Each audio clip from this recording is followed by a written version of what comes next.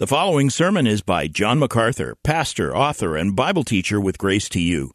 If you've never contacted Grace to You, we want to send you a free booklet by John titled Defeating Discontentment. It gives you 7 practical principles that will help you face setbacks and difficult circumstances and experience contentment even when life turns upside down. Request your free booklet titled Defeating Discontentment by writing to defeating@gty.org. That's defeating@gty.org. This offer is good in North America and Europe through June 2024. And now, unleashing God's truth one verse at a time, here is Grace to You Bible teacher John MacArthur. I want you to open to Luke 15 again as we return to the family in our story, a father and 2 sons. I will tell you, mercifully, this will be the last in this series. The final segment in the study of the Lord's most famous story, and perhaps arguably the most fascinating parable that he ever told. It is a parable about salvation. It is a parable that contains all the rich elements of salvation. Tucked into this incredibly straightforward and clear story is the issue of sin, freedom, disgrace, shame, desperation, repentance, faith, atonement, grace, forgiveness, reconciliation, sonship, and blessing. It's all here, as we have been learning. It is the story of a father who compassionately loves his 2 sons. Unfortunately, his sons do not love him. They are both rebels.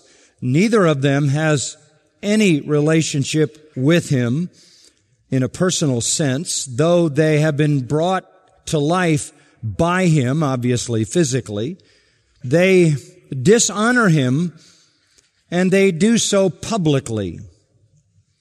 It is really the story of a loving, compassionate, gracious, merciful, forgiving, reconciling father, and how his 2 sons responded to him. You could look at it the other way. It is also the story of 2 kinds of sinners. One who is openly and outwardly and manifestly wicked and immoral and irreligious and rebellious, and the other who is inwardly immoral and rebellious, but outwardly conforms. He is moral on the surface, he is religious on the surface. But neither of these 2 has any relationship whatsoever to their father.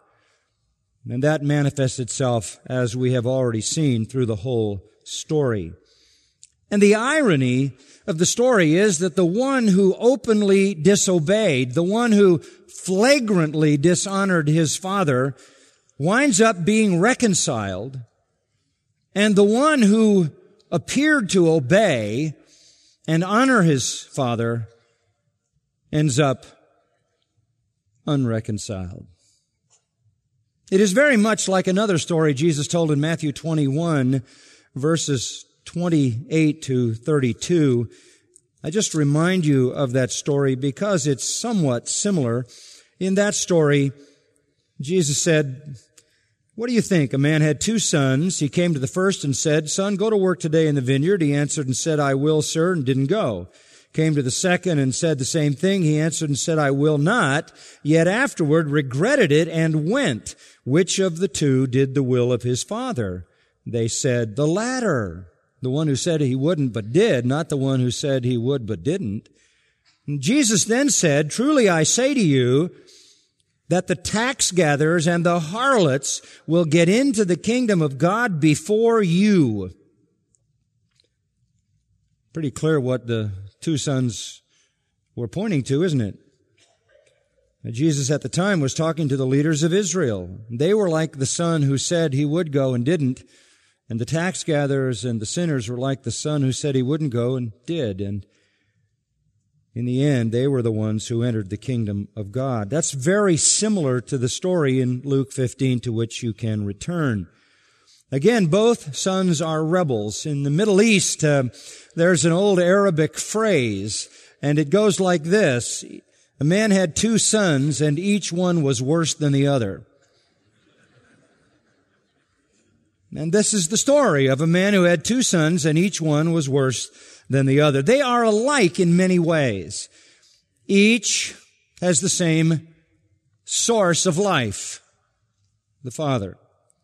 Each resents his father and has no love for him. Each wants his share of his father's wealth and feels entitled to it. They take different approaches to get it. One asks for it and the other waits to get it. But each wants his share of the father's wealth, and each wants to do with it whatever he will with whomever he wishes. Each dishonors the father, each insults the father. Each tries to live in separate worlds from the father, the younger son in a far country, the older son near the house, but has his own collection of friends. Each is loved by the father, and on behalf of each, the father makes a shameful public demonstration of that love. Each is given the opportunity to receive the Father's forgiveness and reconciliation. Each is given the opportunity to repent, be forgiven, enter into the full richness of a genuine relationship and full access to all the Father's wealth. But they're different in some ways also. One was immoral, the other was moral.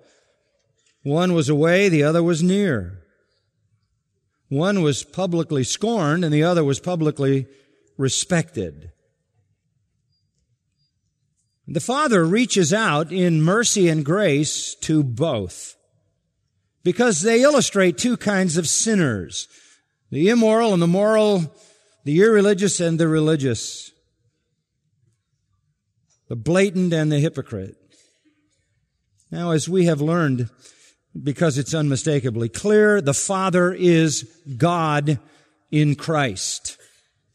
The Father is the loving, life-giving Redeemer of sinners, the Savior, the Reconciler, who forgives those who repent and believe.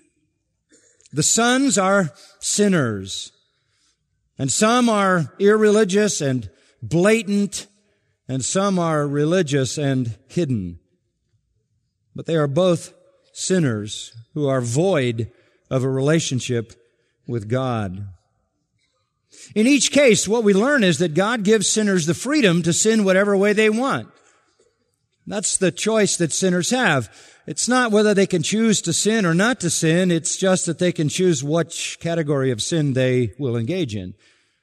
There are some who choose to sin flagrantly and blatantly and immorally and irreligiously and without any regard for public courtesy or public evaluation.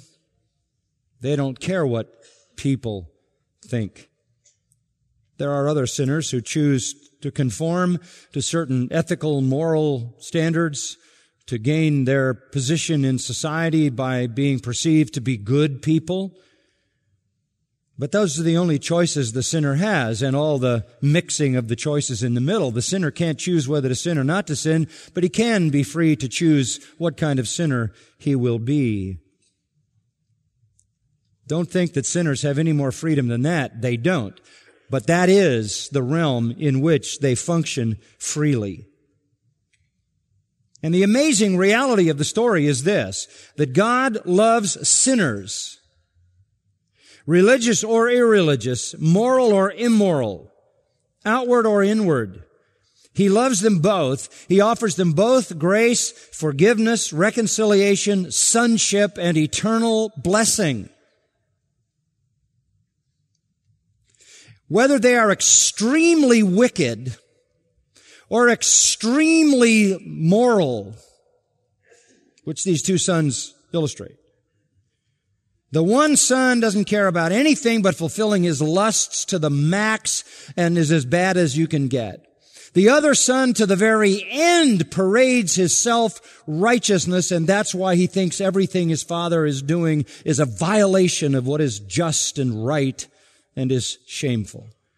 So you have the extremely wicked and the extremely moral, and the point is that God loves sinners at the extremity of those two different categories of sin, and therefore every sinner in the middle.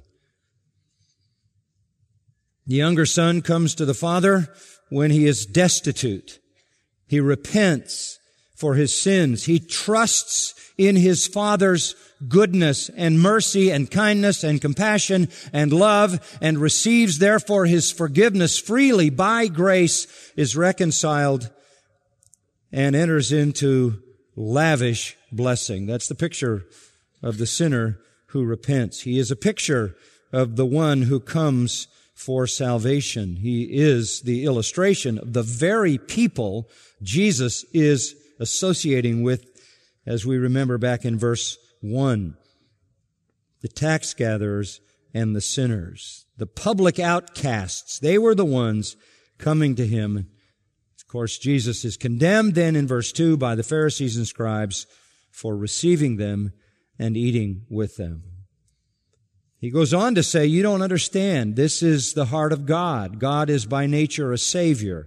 Verse 7, the end of the story about a shepherd finding a sheep, he says there's joy in heaven over one sinner who repents. Verse 10, at the end of a story about a woman who finds a lost coin, again, there is joy in the presence of the angels of God over one sinner who repents. The dominating great truth of this story is that God finds His joy when sinners repent. Whatever kind of sinners they are categorically. And all heaven celebrates with him. The feast is in the honor of God. The feast is in the honor of the gracious, loving Father who reconciled the unworthy, undeserving, sinning Son based on nothing but His trust and repentance. No works. He came back. He didn't have to make restitution. He didn't have to do anything. And He was given the full rights and privileges of sonship. It's a story about the mercy of God, the compassion of God, the love and forgiveness of God who finds His joy when one sinner repents. God delights in saving sinners. Now, at the point when the feast is in full motion, the older son steps onto the scene, and that's where we are in the story. We find him in verse 25. And we're going to conclude by looking at him and seeing how the story ends. The story, as I've been telling you, is full of shame. It started with a shameful request and a shameful response and a shameful rebellion and a shameful repentance and a shameful reception. And then in the eyes, of course, of the Pharisees who are listening to this story, the Father gives a shameful reconciliation and a shameful celebration. Now we come to verse 25, and there are three more shameful things here. A shameful reaction, a shameful response, and a shameful resolution. These involve the older son. The shameful reaction, verse 25. His older son was in the field. When he came and approached the house, he heard music and dancing, summoned one of the servants, began inquiring what these things might be. He said to him, "Your brother has come, and your father has killed the fattened calf because he has received him back safe and sound." And we meet the older brother. He comes wandering in. He hasn't been a part of anything, none of the planning, which indicates that he had no relationship to the father. This would be impossible for the people listening to the story to believe that a father would put on a celebration like this without consulting his older son, who had already been given the estate and should have weighed in on all the events. But he has no relationship with him. The father knows that he will not enter into this event. He will not want this event. He has no interest in the well-being of his brother, nor in the joy of his father. He shows up on the outside. The party is in full sway. He asks one of the boys, the Greek word there, one of the young boys, the perimeter kids that are kind of hanging around the outside of the celebration while the adults are on the inside, what is going on? And he tells him his brother has come back and his father has killed the fattened calf, which of course was kept for the very most important occasion the family ever had. And this was it, because he was back, and he was back whole. He was back having made shalom with his father, peace. Now, the reaction of the older brother is so important. He became angry. And right there, the Pharisees meet themselves. They consistently were angry about Jesus associating with sinners, embracing sinners, forgiving sinners, reconciling wicked outcasts that they wouldn't go near or touch or speak to. Here they meet themselves. This is the very attitude that they showed back in chapter 5 when they asked the disciples why in the world Jesus ate meals with such outcasts, such wicked, sinful people. This is the same attitude they had in chapter 19 when they grumbled again because Jesus went to be the guest of a man who was a sinner, namely Zacchaeus, the tax collector. They were continually outraged by the conduct of Jesus associating with sinners, which indicated they had no idea of the heart of God, no understanding of God as a Savior, and no understanding of how heaven rejoiced in the salvation of sinners. They became angry, and that is how the older son reacts in verse 28. He became angry. They don't believe in grace. They don't believe in forgiveness. They believe in righteousness and justice and restitution, and you earn your way back.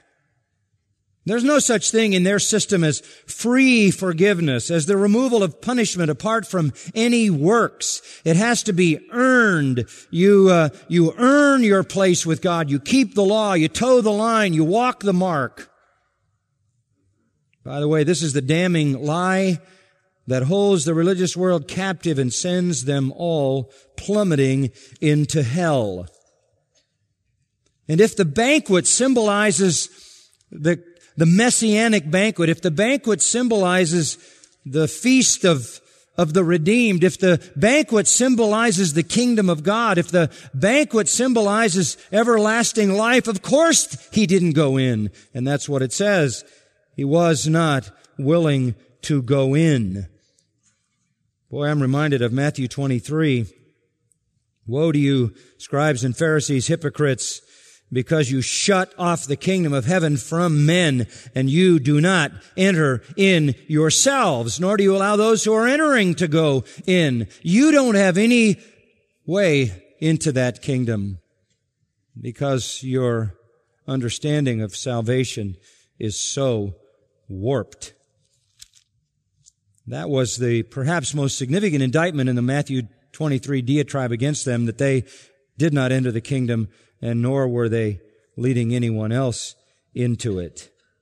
Later in that same chapter, he said, outwardly you appear righteous to men, inwardly you're full of hypocrisy and lawlessness. Hypocrites are all sinners on the inside because hypocrisy has no way to constrain the flesh internally. Of course he wouldn't go in.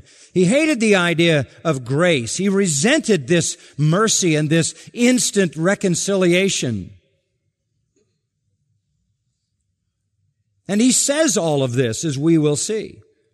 But before we listen to his speech, let me help you define this kind of sinner. Augustine said, free will without grace has the power to do nothing but sin.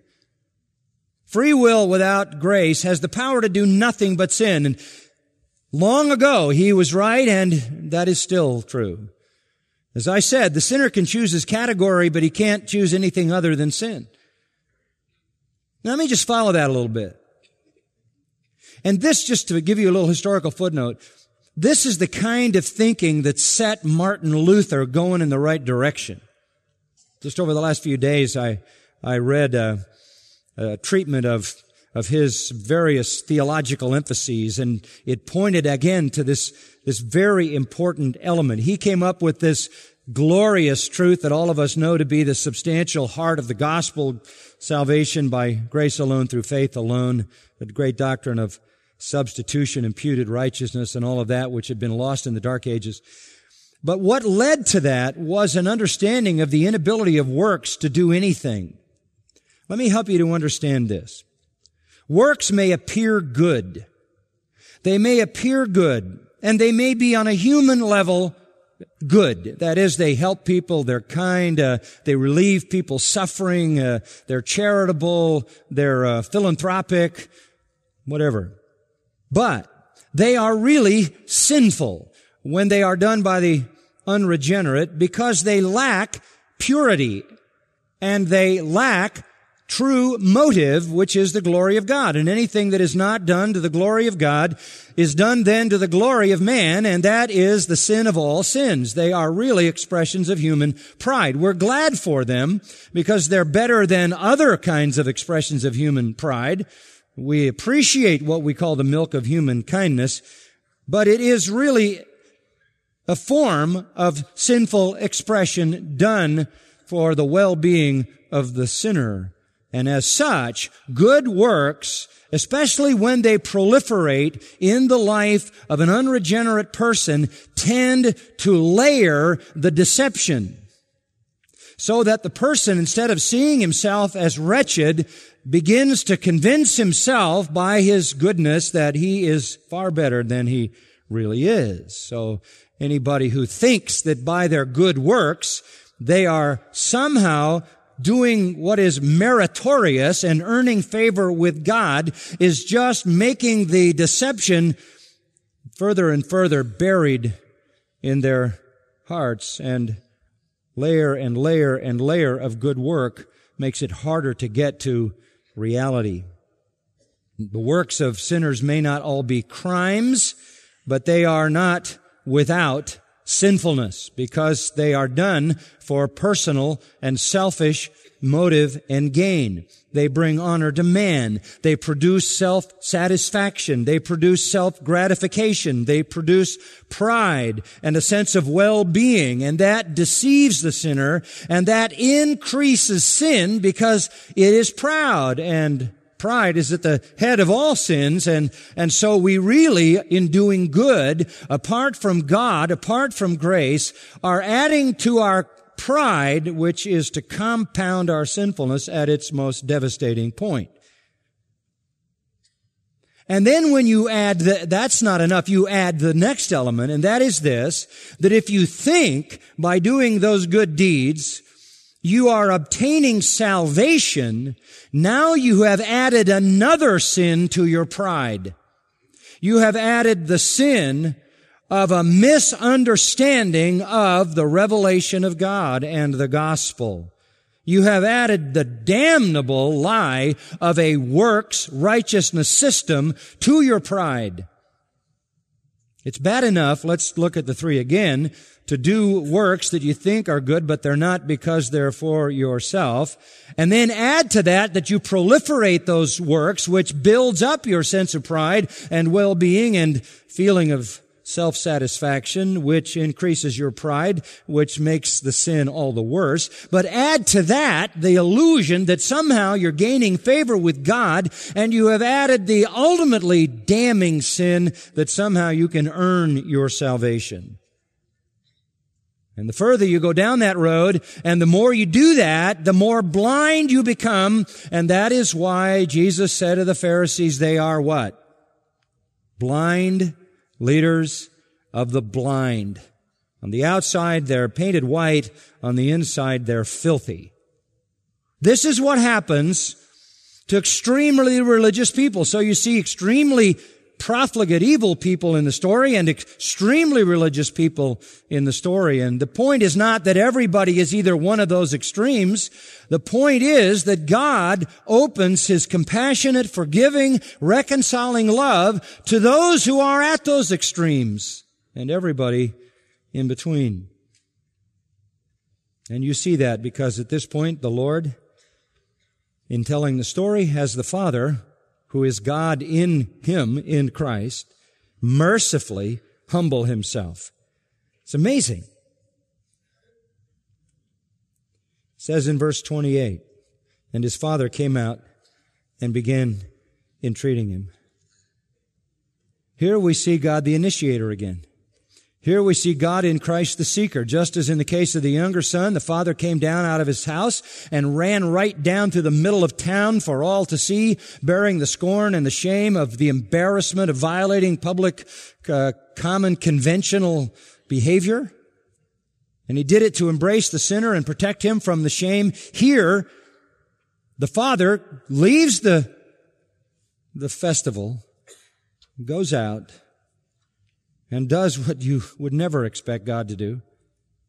Beg a sinner? Beg a hypocrite?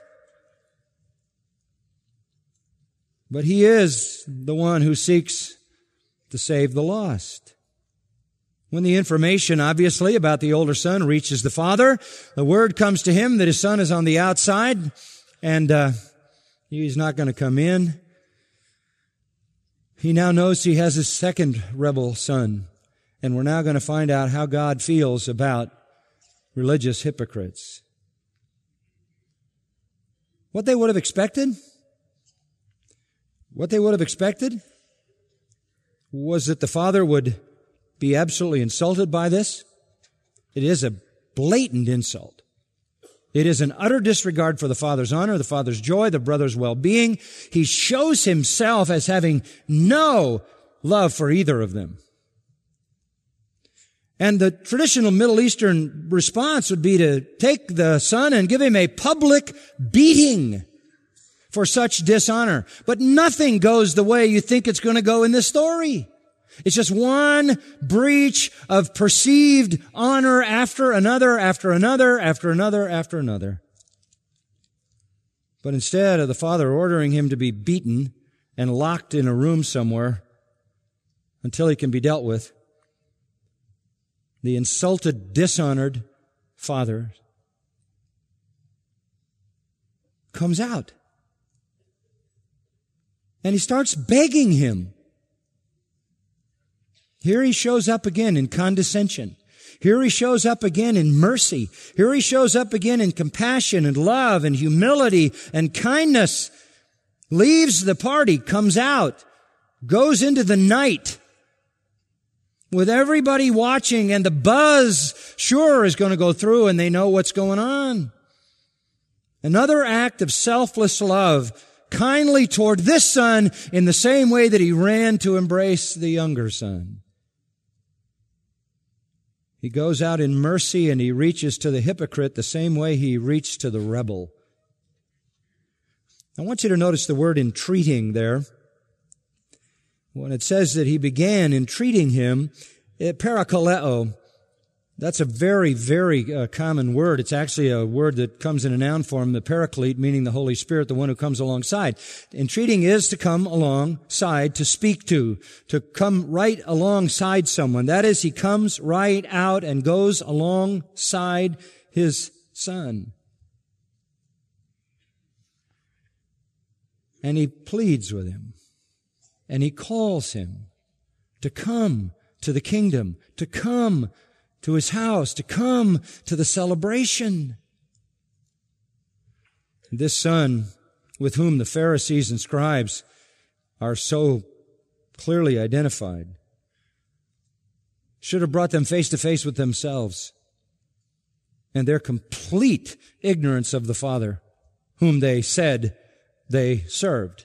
Oh, they were in the house, they were around, they were the religious ones, they were the dutiful ones, they were the moral ones. But they didn't know God. They didn't know the heart of God. They had no understanding of the joy of God. They had no interest in the recovery of lost sinners. They refused to honor God for saving grace, which has always been the way God saved. They see Jesus, in fact, as satanic. And as Jesus said in John 5:23, if they honored the Father, they would honor me. They refused to go in. But here is this wonderful, compassionate grace of God reaching out to these angry hypocrites. And the response of the older son? Verse 29, he answered and said to his father, "Look," let me stop there. Everybody would take a breath there. I mean, even the prodigal came back and said, "Father, Father," just as he had said, "Father," at the beginning when he asked him for his estate. You don't address your father, "Look." There's no title. There's no respect.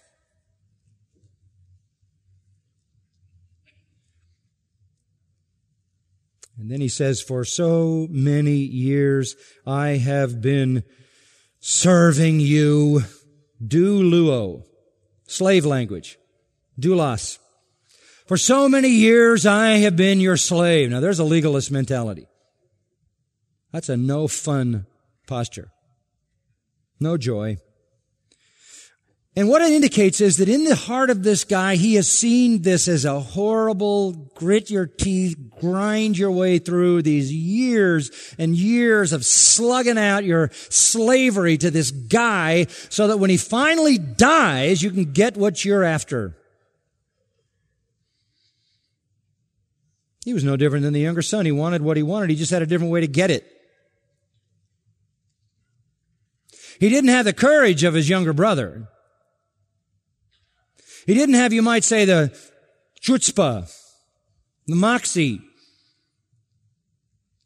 No, he decided the safe ground was to hang around and wait till the father dies and then get it. It's all nothing but slavery to him. Bitter, resentful, angry for so many years. And he piles on the descriptives. And then if you want to know the self-image of a hypocrite, here it is.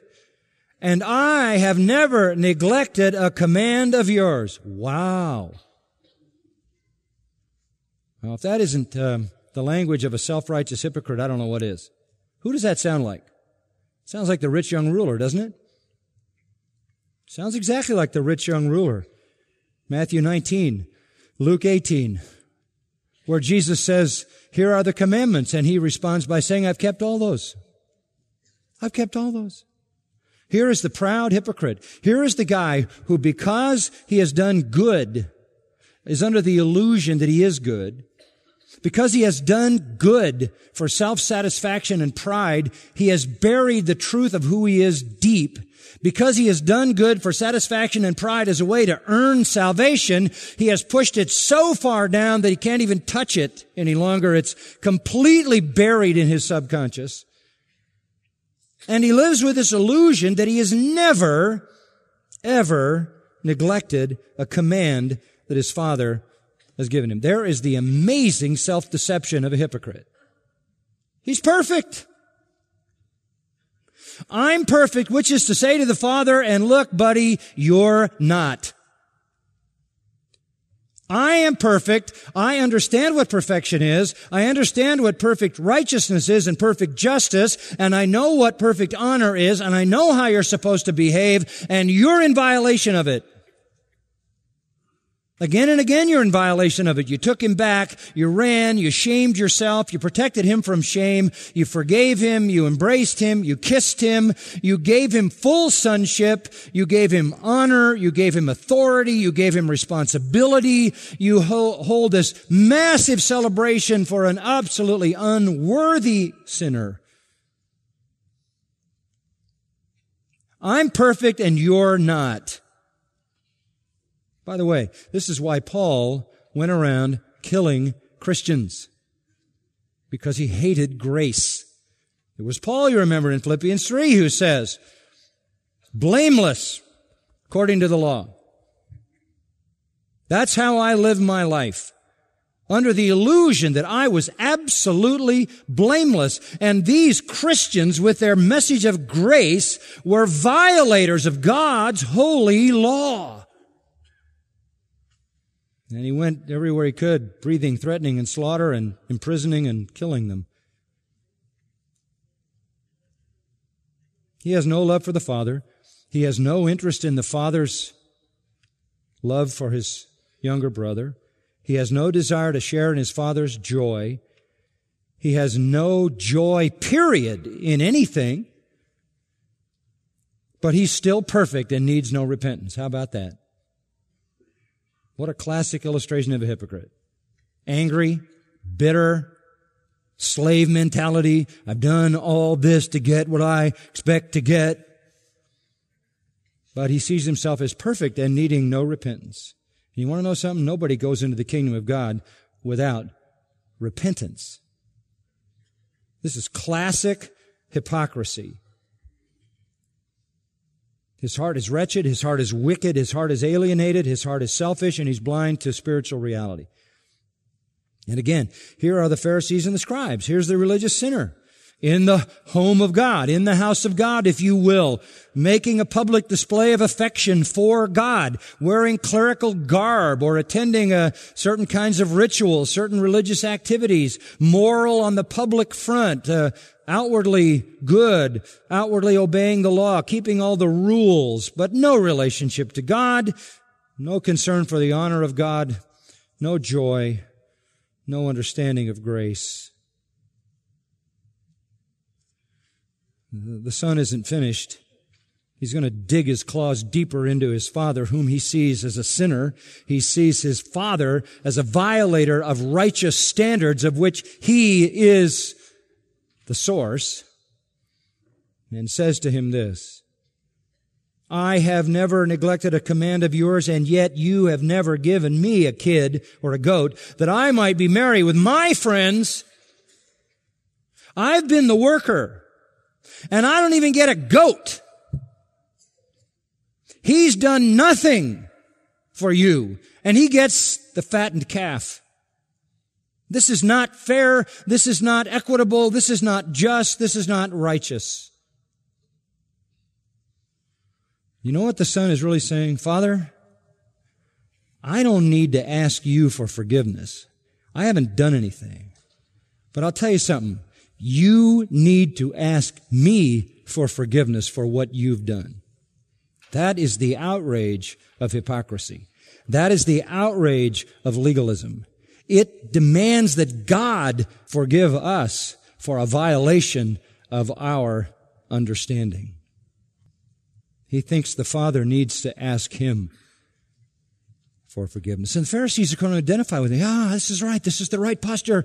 This is outrageous conduct by the Father. The Father is the culprit. The Father is the bad guy here. The Son is a bad guy, son number one. Sure, he's a bad guy, the younger son, but the Father's really the bad one. He's the one who has completely violated all conventional standards of respect and honor.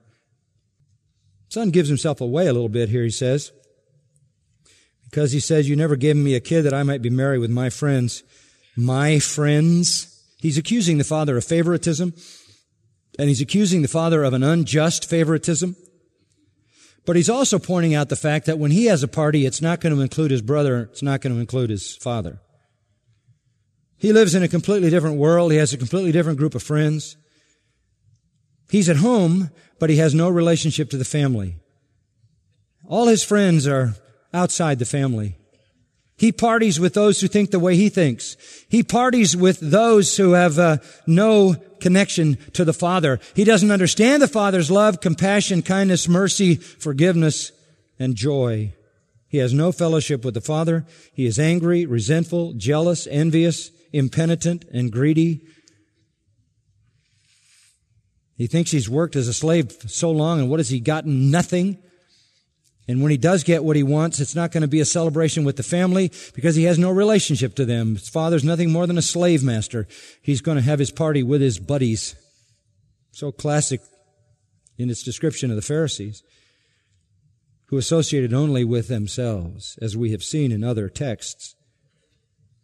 This is the time when the older brother wishes the father were dead. He probably wished it a lot if this were a real person. But in the story, it comes out. I haven't had my party. I haven't had anybody kill a kid for me so that I could have a party with my friends. He doesn't care about his father. And now his father is wasting assets on this other son. A wicked son who by his own admission is unworthy. If his father was just dead, all of this would be over. If his father was just dead, then he would possess everything and he could start the party with his own buddies. Get the father out of the picture and everything is good. Everything is as it should be. Everything is honorable again. Let's get back to an honorable world here. We got to get rid of all this shameful stuff.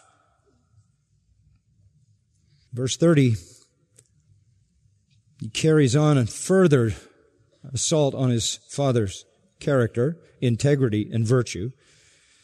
But when this son of yours, he won't even say my brother, so much disdain in him. When this son of yours came, who has devoured your wealth with harlots, you killed the fattened calf for him. You don't give me a goat, but you kill the fattened calf for him. This son of yours. Wow, you can cut that contempt with a knife. How did he know?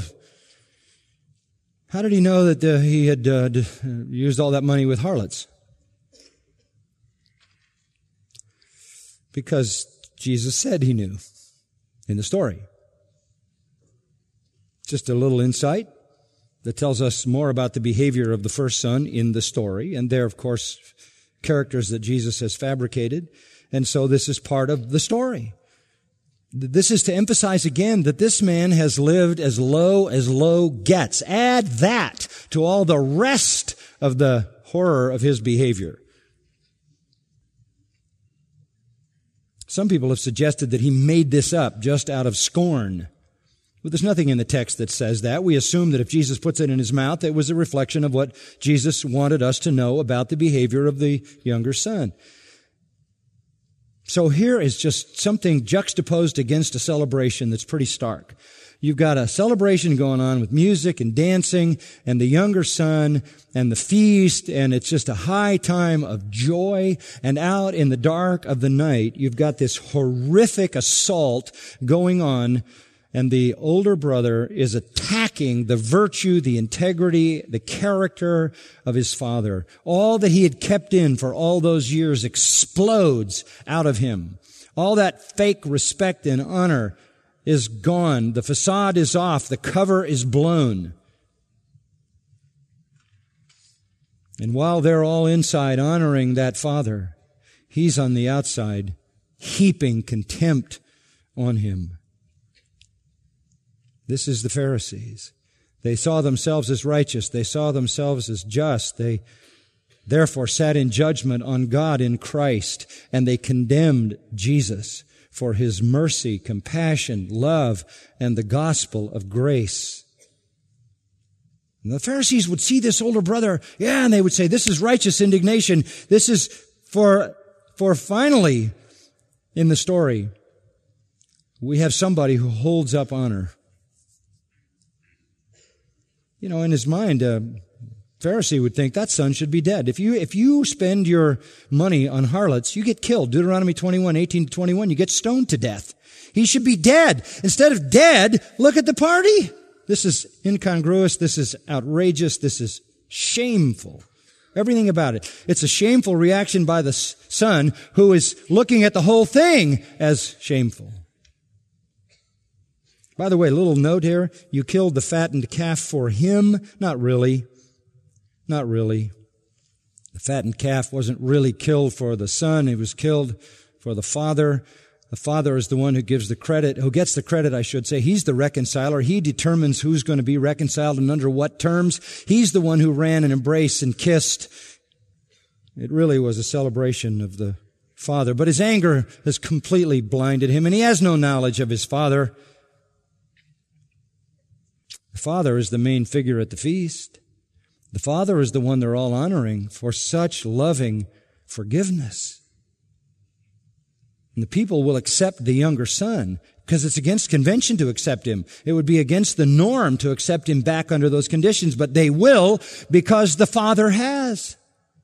And so it's really the Father who is being celebrated, just as in the end, in heaven, the joy of heaven, the eternal joy of the angels and all the redeemed that gather around the throne of God, and even the joy of God is the joy that comes to God Himself for being the reconciler.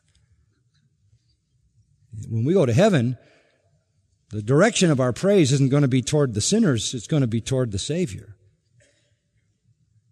So here is this great feast and all this celebration honoring the Father, and here at the same time is this Son who heaps dishonor on the Father simultaneously. It's the picture. The party symbolizes all the sinners who've collected around God to honor Him for their salvation. And outside are the Pharisees who are heaping scorn upon the Father, God in Christ. Then there's a shameful response from another angle. Verse 31, He said to him, "My child, you've always been with me. All that is mine is yours." What a tender response. That would be shameful in the eyes of the villagers. They would say, "What? You should finally somebody slap this guy."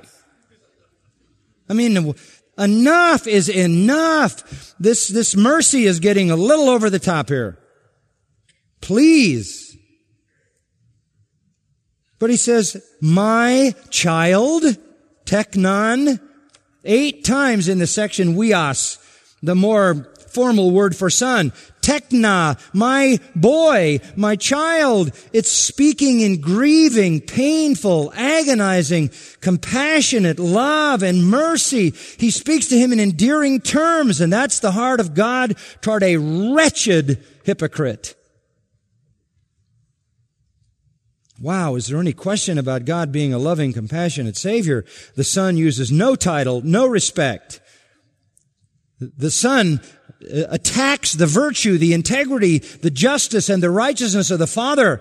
The Son is saying, in effect, you need to be forgiven by me for the outrageous and unjust and dishonorable conduct that you have perpetrated. And here you see the patience of God with sinners, even hypocrites. Sometimes, it's easier to be patient with prodigals than it is with hypocrites. I will confess that. We all love a great story about a wicked, outrageous sinner who's converted. But we aren't nearly as excited about a hypocrite who's converted. And of course, that's even more rare. People who are in false religion don't come as often. In fact, just as a footnote,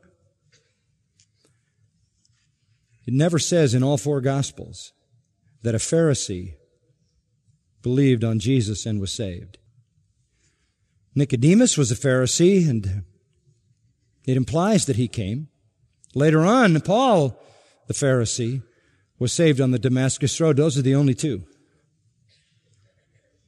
But he says to him, "Look, my child, endearing terms, you've been around. The Father knows he's estranged. You've been around here superficially. Everything has always been available. It's all here." I always think of that when I think of people who misinterpret the Scripture. Cults, false religions. It's here. It's all here. You've always had it.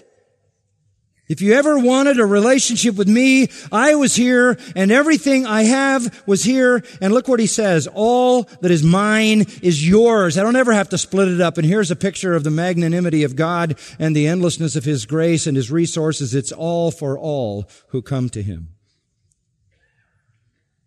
It'll never be yours with your attitude. It'll never be yours by works. You'll never earn it. But it's here if you ever want to establish a relationship with me. And verse 32 goes back to the main theme. We had to be merry and rejoice. Well, we had to. Not like we had an option. For this brother of yours was dead and has begun to live and was lost and has been found. We had no choice. Why? This is what causes joy to God. This is heaven's joy. It can't be restrained. It can't be delayed. It can't be postponed. It can't be subdued. It can't be mitigated. It can't be lessened. Divine joy is released when one sinner repents and is reconciled. And heaven's joy will be released not just for a prodigal, not just for someone who's immoral and irreligious and blatantly sinful, but for secret sinners, rebels, the religious, the moral, the hypocrites, the ones whose lawlessness is all on the inside. God is saying here, Christ is saying, I go out into the street for the prodigal, and I go out into the courtyard for you. I humble myself and take on public shame for the prodigal. And I humble myself and take on public shame for you. I come with compassion and love and forgiveness, and I am ready to embrace you and to kiss you and to give you full sonship with all its privileges, not just if you're the prodigal, but even if you're the hypocrite. He's really inviting him to salvation. You can come to the party if you choose. If you recognize your true spiritual condition, if you come home, you can take possession of everything that's always been there. The younger son was overwhelmed with his father's grace, immediately confessed his sin, confessed his unworthiness in the very most magnanimous ways, and he received instantaneously forgiveness, reconciliation, sonship, all the rights and privileges that the Father had at his disposal to give. He entered into the celebration of the Father's joy. That is eternal salvation. And as I've been saying, that joy goes on in heaven forever. The older son, same tenderness, the same kindness, the same mercy, offered the same grace, reacts with bitter resentment, attacks the virtue, the integrity of the Father. And his Father makes one final appeal. My child, it's all here. We had to celebrate. Implied, and we will celebrate for you too, if you come. And it stops in verse 32. Isn't that strange? What do you have hanging in your mind right now? You have a question there? I do. This is not an ending. What happened, right? What did he do? You don't end a story without an ending. And I guess this is another one of a series of shocks. After all of this, you're waiting, and it stops. And if you'd been listening to the whole thing, you'd say, come on. It's like a joke with no punchline that lasts a long time. We're all saying the same thing. What did he do? What did the older son do? The guests are all there. They're waiting. They know what's going on outside because the word is going in. What did he do? The guests are waiting. They want to know if he comes in having embraced and kissed his older son who repented. They want to know if he humbled himself, if he fell down before his father and sought grace for his long hypocrisy and bitter service. They want to know if he was forgiven and reconciled, and they would love to see the father come in with his arm around his son, bringing him to the head table and sitting him next to his brother. And wouldn't that be great? Now, that's it. There are a lot of stories like this that you sort of write your own ending.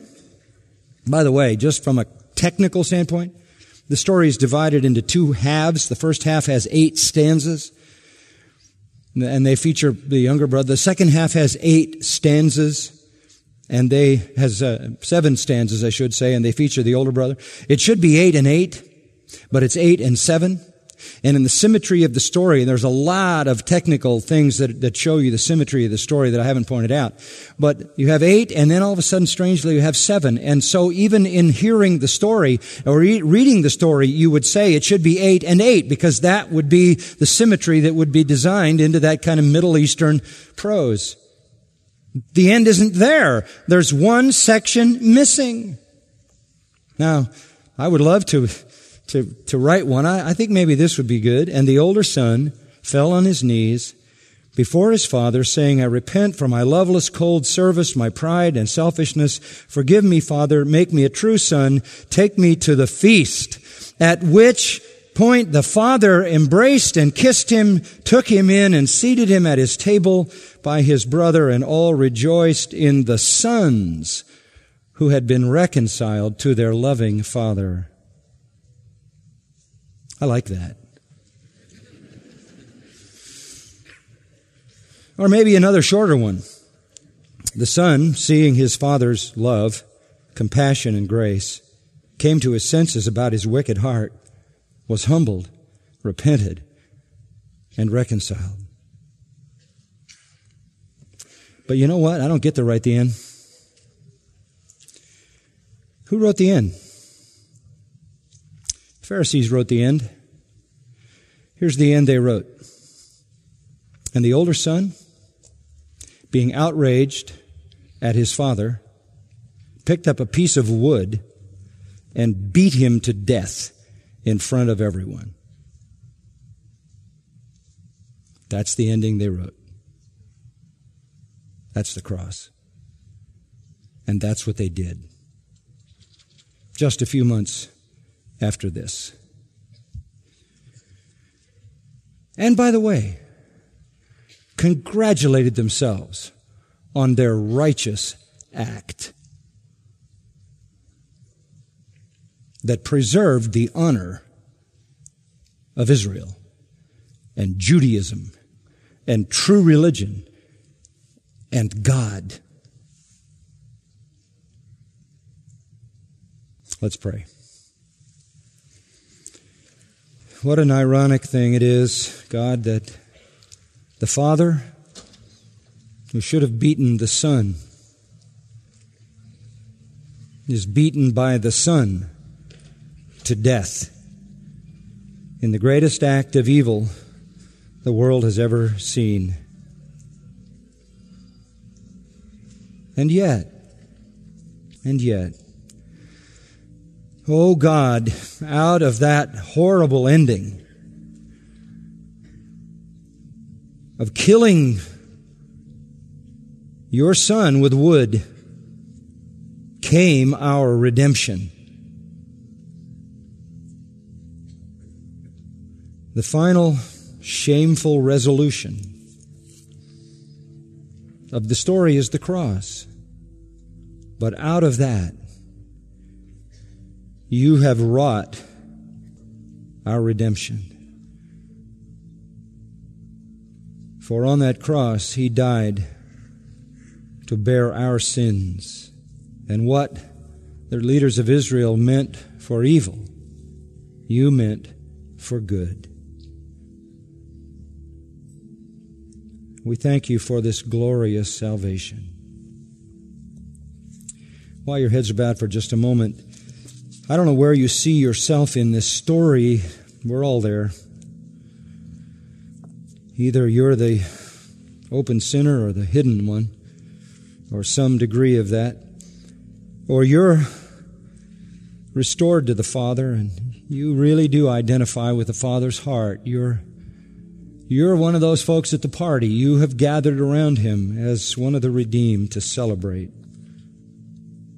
I hope that's true.